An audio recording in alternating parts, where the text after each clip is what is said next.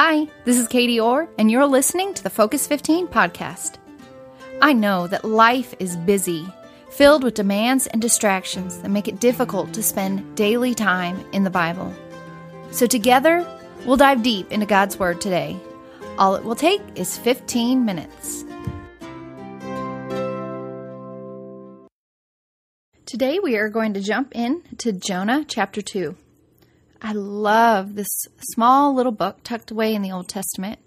At first glance, it seems as if there's not too much that we could get out of it.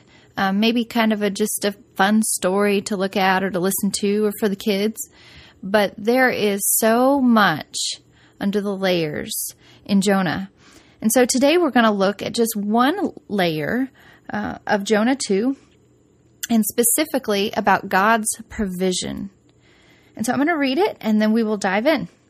I'm going to start in actually one verse back in Jonah 1:17. And the Lord appointed a great fish to swallow up Jonah.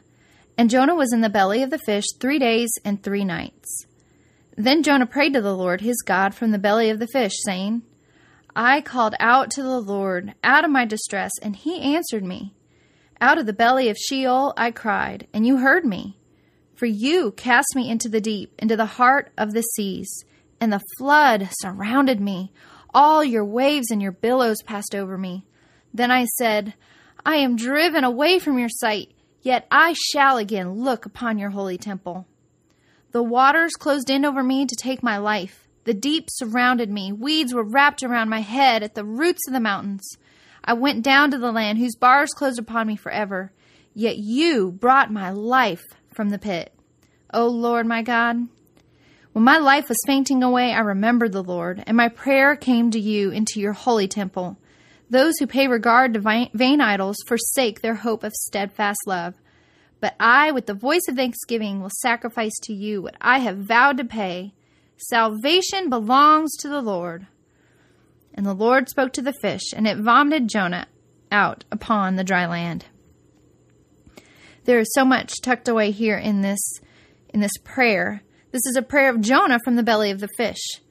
So many believe that Jonah was actually the author of this book, because who else could tell this prayer?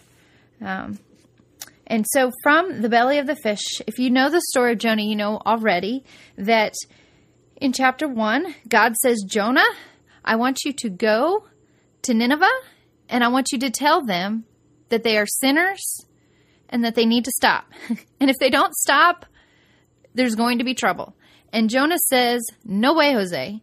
And he runs the other way. He was scared of the Ninevites for good reason, but he did not want to go there. He did not want to preach. So he ran. He ran the opposite way. He hired a ship and sailors, and he got on that ship and sailed the opposite way. And while he was there on the boat, God sent a huge storm, and to the point where the sailors and Jonah thought that they would die. And finally, Jonah says, it's my fault. This is all because of me. Throw me overboard. This is my fault. I'm running from God. He has done this because he's trying to stop me. And so the mariners hesitantly and afraid, they did. They threw Jonah overboard, and the storm ceased. And then from there, we see where we picked up. And the Lord appointed a great fish to swallow up Jonah. And so God appoints this fish. Jonah finds himself in the belly of this fish for 3 days and 3 nights, the Bible says. And he prays. And the first place I want us to look at is in chapter 2, verse 3. Listen to the wording here. He says, for you cast me into the deep, into the heart of the seas. He doesn't say, for the mariners, they threw me over the sea. Or he doesn't say, oh, I just couldn't take it anymore, so I jumped over. It's my fault I'm in the sea. He says, you, God, cast me into the deep, into the heart of the sea, and the flood surrounded me. All your waves and your billows passed over me. So there is a great sense that Jonah has here that God has got him right where he wants him. God has provided this distress. It was God's waves, God's billows, God cast him into the deep. So often, all too often, we see hardship as a work of the evil one. And while I certainly do believe that Satan is, as Scripture calls it, a prowling lion seeking to devour us, I think we give him too much credit sometimes. And that things come as difficulties and distress in our life by God's hand. That he allows frustrating and hard times in our lives. And that is a provision, a gift of grace in our lives. Me and 4-year-olds, we don't get along so well. I currently have a 4-year-old, and I have 2 other children that at once were 4-year-olds. But I don't know what it is about that 3.5 to 4.5 age. I just have not. That has been my least favorite part of parenting, is parenting 4-year-olds. And I love my kids, of course. I love them. But there are plenty of days, especially during that 3.5 to 4.5 year time frame, that I don't like my kids. They're defiant and frustrating and hard. And in many ways, with my firstborn, it hit me like a ton of bricks. Everyone talked about the terrible 2s. Nobody talked about the frightsome 4s. They're horrible. And I did not handle it very well. And many times I would pray to God after some very hard discussions with my 4-year-old, going, God, why does he have to be so difficult? Why does this have to be so hard? And just asking that question, why, God? Why did you give me this distress? This is not the way things should be.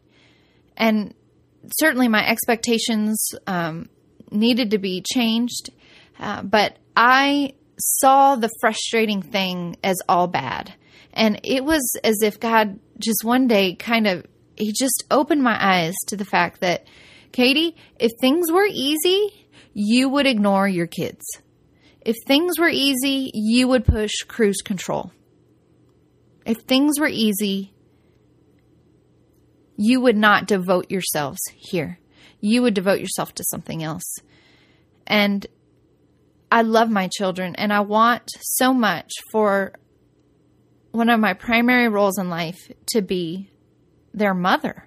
And I don't want to take that lightly, but often I do. If things are easy with them, I find myself going to everything else but to hang out with them. And it's not that I don't love them, and it's not that I don't want to be with them. I think it's just the natural bent of my heart is to be self-focused and to achieve other things instead of be with my kids and pour myself into my kids. And often in my life, I've seen that God's provision of distress has revealed to me displaced devotion. And when I had so many struggles with my 4-year-old, it was because my devotion was displaced. My devotion was not primarily for my kids. My devotion was for other things. And God revealed that to me only through the distress. Had my 4-year-old not been so difficult, I would have had to learn that lesson maybe a harder way. So often, I think without the distress, we cruise control in our life, whether that be with parenting or even our walk with God. Those things that we say are important, but when it comes down to it, we often don't make the best choices. Distress often is a provision of God to realign us, to replace our devotion where it should be. James 1, verses 2 through 4 is a beautiful passage, and it's very familiar probably to you. Count it all joy, my brothers. Joy. Count it all joy when you meet trials of various kind, for you know that the testing of your faith produces steadfastness. And let steadfastness have its full effect, that you may be perfect and complete, lacking in nothing. James exhorts us here to count it joy when we meet distress. And Jonah was getting a picture of that though he was sitting in a yucky, nasty place, that it was God's provision. Trials and testings produce perfection in our life. Our goal on this earth is not for ourselves to be perfect, but our goal is to become more and more like the perfect one, Jesus. We do not become more like Jesus without those fiery trials, without those testings, without the distress, without the waves that come over us each day. So I pray today that as we encounter distress in our life, that we would first not either ignore it nor give it credit to the evil one, but first think about, could this distress be from God? Could this be something that He is using like holy sandpaper to rub away the rough edges in my life so that I can become more like Jesus? God, we pray that You would open our eyes today to the distresses that You've allowed in our lives. Lord, we don't pretend to enjoy them or like them, but by Your grace, would You help us embrace them? And would You use that distress to make us more and more like Your Son, and all for Your glory. And we pray these things in Your name. Amen. Well, thanks for listening. I hope you'll join me back for the next episode of the Focus 15 podcast, where we'll continue to look at Jonah 2 at another provision of God. Thanks for listening to the Focus 15 podcast. You will find the show notes on the blog at katieorr.me/truth. I'd love it if you check out my Focus 15 Bible studies at focused15.com. And as always, you can find me hanging out and sharing truth on Instagram and Twitter at katieorr22.